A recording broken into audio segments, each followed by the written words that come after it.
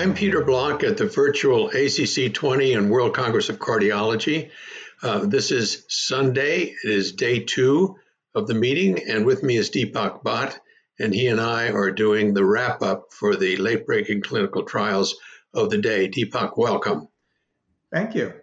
So we're going to start off with an interesting trial that we'd like to talk about. It has some things that are positive, some things that need to be learned. The SPYRAL HTN-OFF MED Pivotal trial. These are patients who are not on antihypertensives, who then go ahead and have a renal denervation done transcatheter-wise. So, Deepak, I'll throw it to you.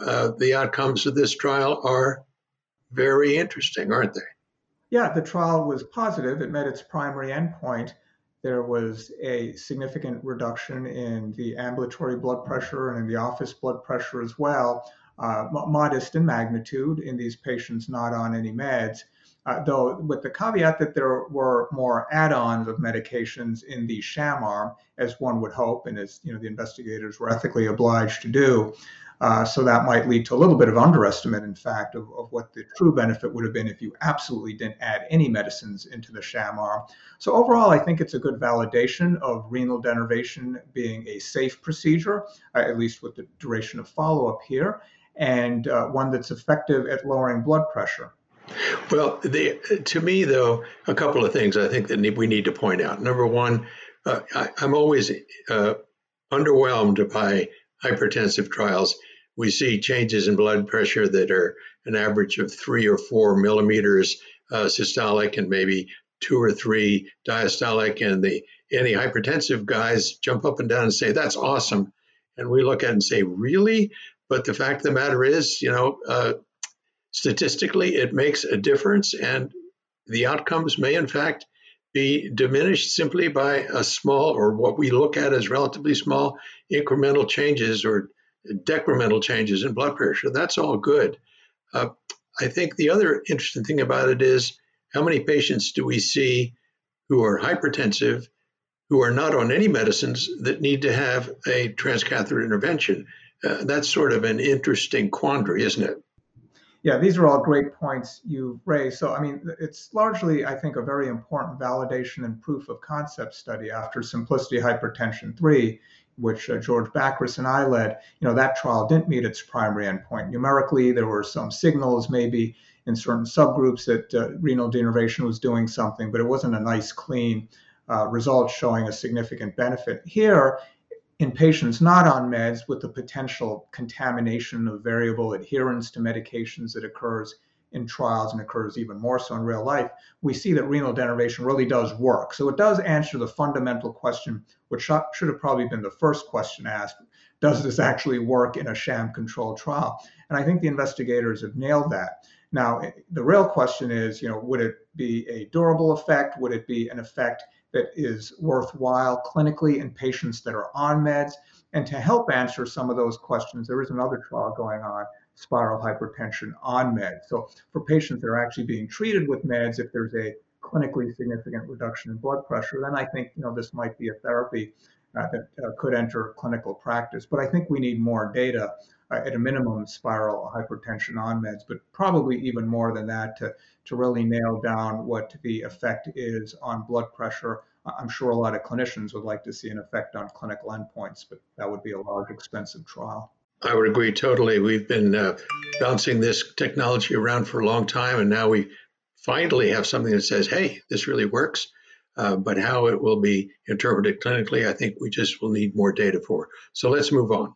Well, but one last thing I'll say, it is a good validation. This is an important lesson, especially for the interventionalists and electrophysiologists and maybe cardiac surgeons that are listening, that sham controls really do matter, because if you remember the initial reports of renal artery denervation with older generation catheters that were presumably less effective was, 20, 30 millimeters of mercury drop in blood pressure. And that certainly hasn't been validated in sham control trials. So I think, the sham control is valuable. It's tough to do, it's expensive to do, but it helps us find the truth. Whereas, uncontrolled or open label type trials can lead really down an incorrect path with information that ultimately ends up being spurious. So, it's a validation as well as that I think fundamental concept in trials. In drugs, we almost always use double-blind placebo, but we really should hold devices to the same standard. Totally agree. So let's move on to the next. PRONOMOS. I mentioned yesterday that PRONOMOS was yet another trial that covers rivaroxaban being a big hitter at this meeting in general. This is lower extremity surgery, which occurs mostly in young people. Think tibial fractures, ankle fractures, mostly stuff that happens to kids when they're on the athletic field and so forth. And it is a question of whether or not rivaroxaban is a useful medication for these folks if they have their surgery. It's a 1-month follow-up. It's interesting. The endpoints are deep venous thrombosis and venous thromboembolism as an endpoint at 1-month follow-up. There are a small number of outcomes. There are 1,600 patients in this trial. The outcomes are in single digits for almost all of the outcomes, but nonetheless, it turns out that for the first two, it's positive, VTE and DVT.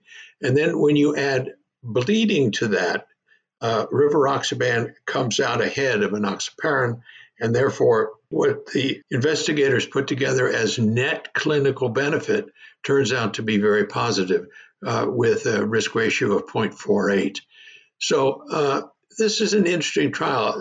The folks who presented it are anesthesiologists, interestingly, in our interview. They were quite enthusiastic about this for young people who could avoid having a needle stuck in them every day for their anticoagulant after surgery. And for young people who are immobilized for one reason or another for a period of weeks, it sounds as though rivaroxaban is a winner on this one and easy to take, not that expensive, and something that everyone should look at if they're taking care of these folks. Deepak, any thoughts? Yeah, I agree with everything you said. I think it's a win. Yeah, the number of events was low, but on the other hand, if you have a youngish person, they've had orthopedic surgery, the last thing you want them to have when they're convalescing at home is a DVT or a PE. So I think a few weeks here of rivaroxaban makes sense to me. I think it's better than getting stuck with an injection. Not that enoxaparin is so bad in this context, but to me, no excess, or no significant excess in really bad bleeding. Fewer DVT type events, why not do it for a few weeks? I think, there might be some incremental cost. I'm not sure about that aspect, but nevertheless, we're just talking about a few weeks. I think for a young person, it's worth it. There you go. Okay, let's move on to another trial that we should discuss, and that's the AUGUSTUS trial. Now, you and I have talked about in patients with atrial fibrillation who need a PCI, should they have dual or should they have triple therapy? And it turns out the AUGUSTUS trial answers a little bit of both of those. Do you want to pick that one up, Deepak? Absolutely. So the overall AUGUSTUS trial, as presented previously as a late breaker and is published in New England Journal of Medicine, incredible practice-changing trial, factorial design, showed that in general, in patients with AFib and or PCI or ACS, indications for both antiplatelet and anticoagulant therapy, you don't want to stack therapies too much. And in general, the winning strategy was apixaban as opposed to warfarin and placebo as opposed to aspirin.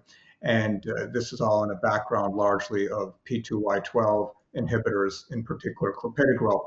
So the bottom line message, it seemed like at that time in most patients, you would discharge them on apixaban and discharge them on clopidogrel. And it turns out then what they have discovered in this additional analysis is that continuing the aspirin for a little bit beyond discharge, but definitely not more than a month, seemed to provide in really high ischemic risk patients some incremental benefit. So I guess the bottom line is there might still be a role for a brief duration of triple therapy, in this case largely apixaban, clopidogrel, and aspirin, in patients that are really high ischemic risk but low bleeding risk when they fall into this camp of AFib plus ACS or PCI. Exactly. And one of the things that I keep remembering when I look at AUGUSTUS and the outcomes in this study as well is that clopidogrel is still the mainstay here, right? You need a good antiplatelet. and then in addition, apixaban usually, but for the very high-risk patient, the triple therapy seems to be the right thing to do. Bleeding, for me, is always an issue. Bleeding is not good for you. And I think we have to be careful, but this trial tells us that it might be useful in a small subset. Would you agree? Yeah, I would agree with that. Again, I think here, like all things in life and medicine, careful physician discretion and patient selection is needed. I definitely wouldn't continue triple therapy beyond a month. Almost, I really can't think of any circumstance where that's a good idea. I think at that point, the bleeding overwhelms any sort of stent thrombosis or ischemic efficacy.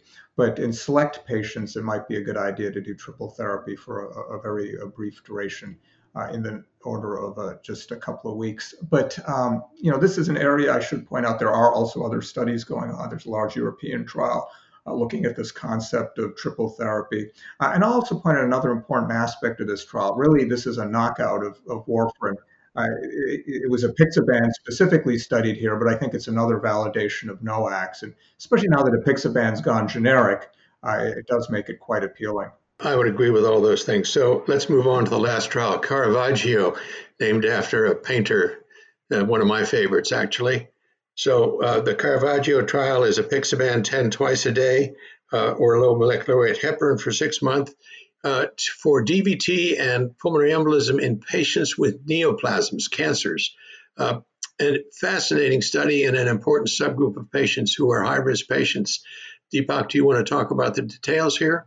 Yeah, absolutely. This is a terrific trial, important trial, widely anticipated in the vascular medicine community. So it took patients with confirmed DVT, PE, also either active cancer or a history of cancer, and it's the real thing, not just minor skin cancers, not brain cancer, not mets to the brain. So some common sense exclusion criteria as well.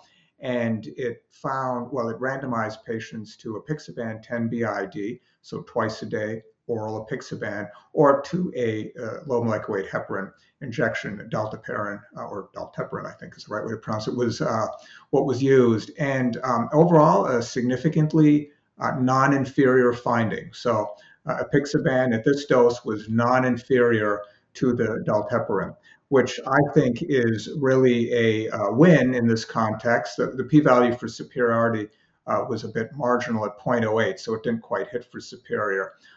In this context of numerically less thrombotic events, numerically also a little bit more bleeding, but not significantly so, I still think it's a win because most of these patients, I believe, would rather take a pill twice a day versus an injection once a day.